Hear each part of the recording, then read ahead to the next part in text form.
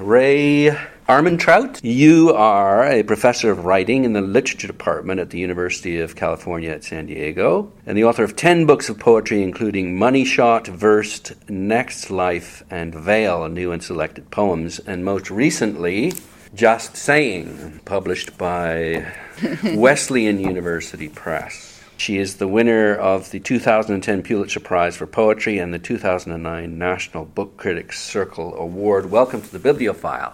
Thank you for having me. You were influenced by William Carlos Williams, and Williams was interested in place and the local. I wonder how that might have affected your work. Well, I am interested in the local to the extent that I write based on kind of incoming stimuli, so whatever is around me. And, so if I'm traveling, that becomes the local. But when I'm at home, what's around me, what comes in, I am very reactive to. So you observe? I observe, and it's very much a sort of present moment kind of localism, I guess. What I really learned from Williams, I think, was something about the line, because when I was growing up, my mother read poetry to me, and she read like Longfellow, metered poetry.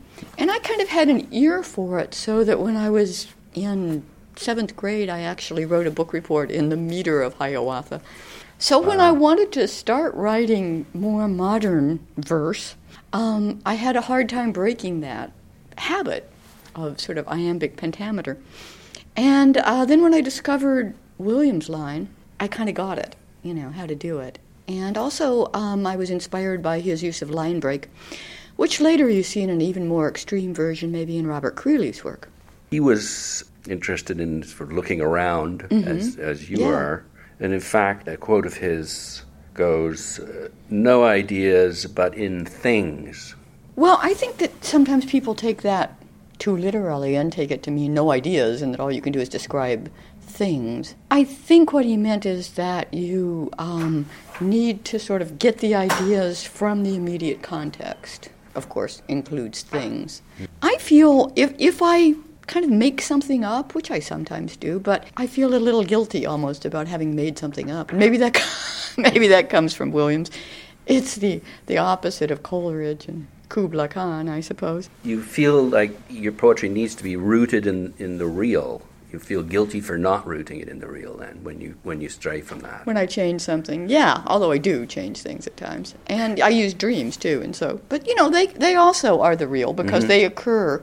They're not willed, they just occur. Well, they're real for the feelings that you experience while you're dreaming. Yeah.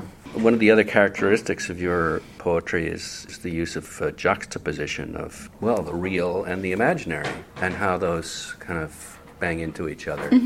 I do really like to juxtapose different tones, what I hear as different voices, different situations, so that the poem comes at whatever it's coming at from different angles. Yes. I'm not sure if it's the real and the imaginary so much as different registers of the real. For instance, one section of a poem could be something I overheard a person say, one section could be a description of plants, and another section could be something I read about particle physics, So it doesn't seem as though those things could go together, but maybe they can. Maybe there's a thread, So in my mind, my poetry is about looking for the thread. You mentioned thread. I think of almost like a little depth charge. Oh, that's a good metaphor, because listening to you read last night, I was put in mind of haikus. Haikus are much like the tip of an iceberg. You just sort of throw a little catalyst out and wait for it to react. And I was influenced when I was a teenager or in my early 20s by Basho and Buisson, and by how much they could express in, such a single, simple seeming image. So the experience of place, then, there's a variety of different ways of being in a place. There's reading about it in poetry or novels. There's sort of visiting it and seeing it for yourself, and then there's the tension between the difference between the two of those things. So I wonder if you could, and then of course there's your memory of being in a place and the change that's taken place over that time. So perhaps you could talk a bit about, you mentioned that San Francisco was one of the best places to be a poet or become a poet back in was it the 70s? Yes. So if we were planning to go to San Francisco, can you talk a bit about what it was like back then and how you might be able to capture some of that now? Well, what it was like back then was that it was full of young writers or aspiring writers, many of them sort of slackers in that you could get by with, working a part-time job or working a job that was kind of casual. For a while I had a job working as a teacher's assistant in an elementary school, It wasn't expensive like it is now. I mean, it wasn't super cheap, but you could kind of have that bohemian lifestyle. And so that left you with a lot of time to talk. And then San Francisco has a long literary tradition, of course, the Beats and the San Francisco Renaissance, but before that, Jack London, and, So there were already a lot of places where you could read poetry venues when I got there. Like bookstores would hold readings. Or there was a place called Intersection. I'm not sure what kind of organization that was, but it wasn't a bookstore and it wasn't a cafe. And then there was a cafe called the Grand Piano where we had a bunch of readings that we organized, my friends and I. And then people were running presses. I didn't, but I knew several people who edited magazines, We would just sort of put them together and mimeograph parties or what is it, And it was kind of, do it yourself. DIY, as they say now. Yeah. And was there a particular neighborhood that was where you hung out in? It was all over, really. Yeah. I lived in the Castro, and the place where we had the readings. There was one that was in the Haight. The Grand Piano was in the Haight, and then of course there was City Light, which is still going on. That's one of the really old San Francisco literary institutions. So in San Francisco, you just got the feeling that it was normal to be a poet or an artist of some kind. They took you seriously. Yeah. Whereas in San Diego, it was, and to some extent still is, not something you'd want to say in public. Well, why is that? Because there's so much rational thinking there? I mean, all these military and scientific types? Or what? Actually, I've found on campus, at least, that the people in the sciences and in medicine are kind of interested in hooking up with the humanities. They feel like they're missing out on that. Yeah. I mean, more just, in the city in general. It's a big city that's very spread out, a lot of suburban parts. So kind of like L.A. in that way, except without the movie industry. And, a lot of families. Suburbia and right. Middle class. Exactly. Just want to get on with on with it, yeah. Yeah. Not everyone. I mean, there are some hipper neighborhoods these days. But in other words, people that think, this is again from William Carlos Williams, it is difficult to get the news from poems, yet men die miserably every day for lack of what is found there. Yeah. So that's what we're touching on here. Yeah. I would die miserably, I think. I'm not sure those other people are, or they don't know it yet. Right. They're dying miserably, and they don't even know it. Yeah. No. Like a frog in boiling water. I think I really need, some kind of art. When I was growing up, there was none around, and this was in San Diego. Yeah, and it was partly because of where I grew up, which was sort of in eastern San Diego, in a not by the coast, and far away from anything, really. So I already knew. I don't know how I knew, but I knew that I was interested in poetry, and I knew that I was interested in art, and I just really couldn't find any. I finally, started finding anthologies of poets, but it took a while. It took a while to ever see a painting, that wasn't just like, the kind that you buy at the furniture store or something. Yeah. Kind of like Muzak. Yeah. Except, so you found this, though, at university, right, at Berkeley? Yeah, actually I went to San Diego State first for a couple of years, which was near my house, and then I transferred to Berkeley. I began to find more culture at San Diego State, but then Berkeley, sort of amped that up. And at Berkeley I found not only books, but also people who were writers, living writers. Yeah, which the is real different. thing. Yeah. Yeah, so what examples of what it could be like? Yeah, I took a class with Denise Levertov, and I met Ron Silliman, with whom I read last night when I was at Berkeley. Mm-hmm. What about then visiting San Francisco, let's say, right now? It's like, how would you kind of capture that vibe? Is there a way of doing it? Well, San Francisco has changed a lot. Now I think you would want to probably visit maybe North Oakland or something. San Francisco's gotten so expensive that it's kind of a suburb of Silicon Valley now. I mean, there are still some poets who live there, but I hear that there are very few under 40. It's astronomically expensive. Yeah, well, isn't that just the way it is? Poets and artists will seek neighborhoods that are a bit run down and, where the rents are cheap, right? Yeah. Right. And then now, of course, all of the poets are leaving Manhattan and moving to Brooklyn, so the same thing happens everywhere. Yes. Perhaps we could, speaking of place, I could get you to read a poem that might riff off what we're talking about, Okay. Let me see. What did I want to do? All right. This is one I didn't read last night, and it's not especially about San Diego, but it is especially about the United States. I mean, it sort of starts with thinking about actually national parks and the people who left a record of first visiting them, and then it moves to an interview I saw on television with a military sniper. So it connects to what we were talking about in that it connects to the military at the end. Parting shots.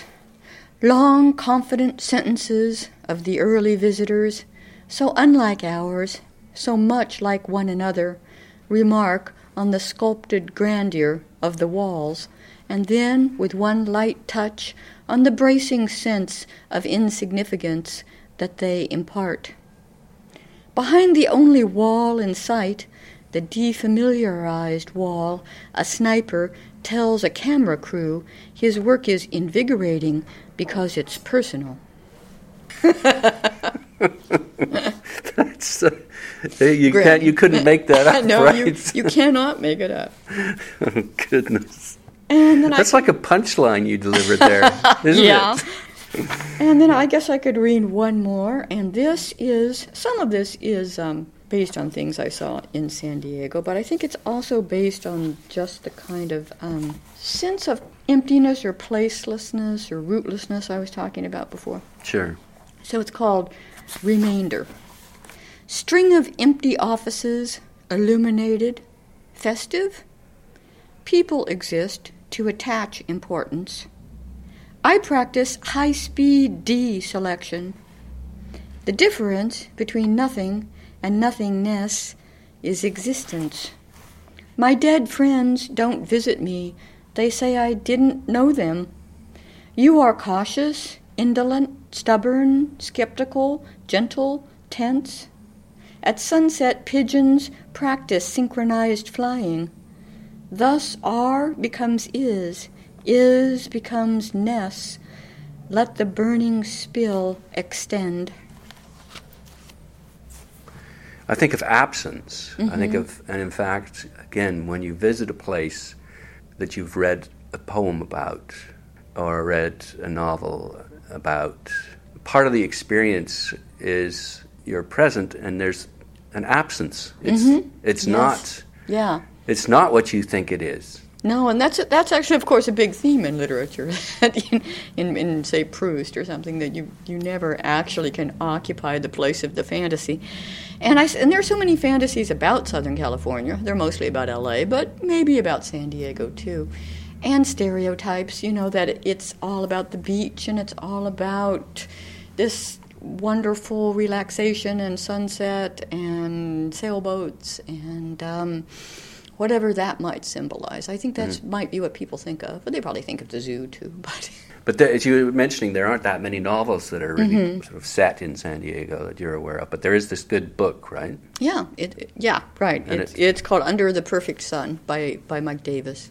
Okay, and that just gives you a history of the city? Yeah, he's a leftist thinker. He also wrote about L.A., a book called City of Quartz. And so he does a kind of, I guess, political history of places. What about the things that a book lover or aspiring poet might like to do when they're in San Diego? There are some other poets besides me there, and we have reading series. So there is a new reading series called Agitprop that I would recommend.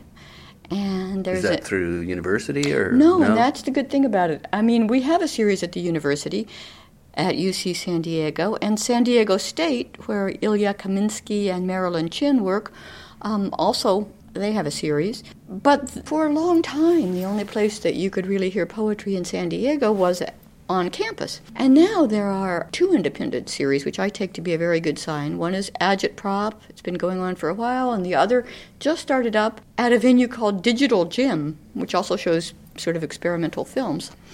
So I take that to be a good sign. And some young poets are moving to San Diego. I'm not sure why, but that also is a good sign. Not just for the weather. I can't tell you why. Yeah, but yeah. Is it relatively inexpensive to live there? No. No, it's not. It's not. Okay. You have to pay for that weather. So, I mean, there are older poets like Jerome Rothenberg and David Anton, who's also an art critic. And his wife Eleanor Anton is a well-known feminist artist. They live there. And Ilya Kaminsky, as I said, who teaches now at San Diego State, is a Russian immigrant poet. And Ben and Sandra Dollar are a couple of lively live-wire poets you'd want to meet if you came there. What about your favorite used bookstores? Okay, well, there's one in La Jolla, not far from the university, called D.G. Wills. That's new and used, and it's been there for decades, and they have poetry readings there. I didn't mention that one, but they do. And not just poetry. Lots of people read. I mean, it's amazing who Dennis, that's his name, Dennis Wills, can get to read there. One time Ginsberg read there, and they had to block off the street. The crowd was so big. You know? Oh. But other people who are not poets, like Francis Crick of DNA fame, who died pretty recently, but he was living in Borrego Springs, which is in the desert not far from San Diego, just kind of over the mountains. And he came and read at D.G. Wills, something from a recent book he'd published. So, yeah, I would definitely check that out. Okay. You know? What about rare book libraries, special collections? We have at UC San Diego, we have a terrific special collections. We have the papers of George Oppen and James Schuyler and Ron Silliman and Lynn Haginian, and Joe Brainerd, a New York school poet, and on. Some of mine, too. Oh, great. Okay, so we can just go to that. It's on campus. Mm-hmm. It's on campus. It's open to the public, and you can look at people's letters. It seems like an invasion of privacy, especially if they're living, but it's amazing what people will do for money. They will sell their letters, and you can look at their drafts. And what about writers' festivals? Is there anything going on in that regard? Yes, there's something called Border Voices. That happens once a year in the spring, usually in Balboa Park. And the organizers have a good bit of money, and they bring people in. So that would be something to check out. I think it's in April. Okay. What about in San Diego, places or neighborhoods where there is that sort of bohemian vibe? Is there an area that you recommend? There are now. I guess the most happening new neighborhood is called North Park. Used to be kind of run down, but now I feel funny quoting Forbes magazine, but Forbes magazine had a list of the 20 hippest neighborhoods in the United States, and North Park, to my surprise, came in number 13. Okay. So we made the list with one neighborhood. And again, what? Sort of nice coffee shops and restaurants and trees and trees. Yeah, well, there are trees everywhere in San Diego, mostly palm trees. But yeah, there's good food there, good restaurants, and also art galleries, which is kind of new to San Diego to have a neighborhood with a lot of galleries. I'm not saying that they all have good art, but it's a place where young artists can show their work. Right. And so there are a lot of young people on the streets there, and the streets are crowded at night, which is not common to a lot of neighborhoods in San Diego. I live in a neighborhood humorously called Normal Heights. which is quite near North Park. You could walk between them. It's on the other side of town from Abnormal? Yeah, exactly. Yeah. It's named for an old normal school, which is what they used to call teachers' colleges, where I guess you taught the kids to be normal. I don't know, but poetry's not going to make them normal. They have signs. I don't know. I don't imagine you have that here, but in San Diego there are signs hanging across the streets, across the commercial streets in different neighborhoods. So we have a sign over Adams Avenue that says Normal Heights. I had my picture taken under it once. There you go. Just a normal height, Yeah. no higher. That's right. Average. Yeah. Exactly. Finally, the reading you did last night, I particularly enjoyed Slew. Mm-hmm. And there was a lovely piece that you did, again, sort of applying your imagination and rewriting one of Shakespeare's sonnets. Would you like me to read those? Could you? Sure. They're in the forthcoming book, which is going to be called Itself, and will be out early 2015. And I should say that I was invited to rewrite a Shakespeare sonnet, which I at first thought was sort of ludicrous, but then when I read Shakespeare's sonnet, the psychology of it seemed very peculiar to me. It's Sonnet 3, and in it, Shakespeare is advising a handsome young man that he'd better get married and have kids quick so that he can pass on his image into the future. Mm-hmm. And immortality, that's his ticket. Immortality. But, you have to wonder why he was so focused on this handsome young man. So I just made a kind of perverse poem out of it. Sonnet 3. Your dad told me to tell you how good you look to him right now. Check yourself out. I'm sure you do. You're a very pretty boy. But the thing is, that won't last. Have you ever seen a pert old man? An insouciant septuagenarian? I thought not. They're invisible, and you'll be invisible too. What will your dad have to look at then? Do you think growth rebounds each year? Wrong. It has to be outsourced. Sublet. Get with the program. Your dad will be watching. All right, now let me see if I can find the other one you were talking about, which is called Sponsor, actually, but there is a slew in it. It's the one with the Coke truck. Yep, this is it. Okay. I found it. Great. Okay. Sponsor. We drove to the slough and walked briefly along the uneven path. There are plants here you see nowhere else, you said. Pickleweed, duckweed, branching pipettes. Among 20 brown hills, the only moving thing was the Coca-Cola truck. That last bit is actually a riff on Wallace Stevens in the beginning of 13 Ways of Looking at a Blackbird, which goes, among 20 snowy mountains, the only moving thing was the eye of the blackbird. I like the Coke truck. Yeah, it's the new world. And the world changes, and we have to cater to it and deal with it. Deal with it, yeah. So thank you very much for helping us to deal with it. Okay, well, thank you. I've been speaking with Ray Armantrout, who is a professor of writing in the Department of Literature at the University of California at San Diego, and the author of 10 books of poetry, including a Pulitzer Prize winner and a National Book Critics Circle winner. Her latest book of poems is entitled Just Saying. Thanks very much. Thank you.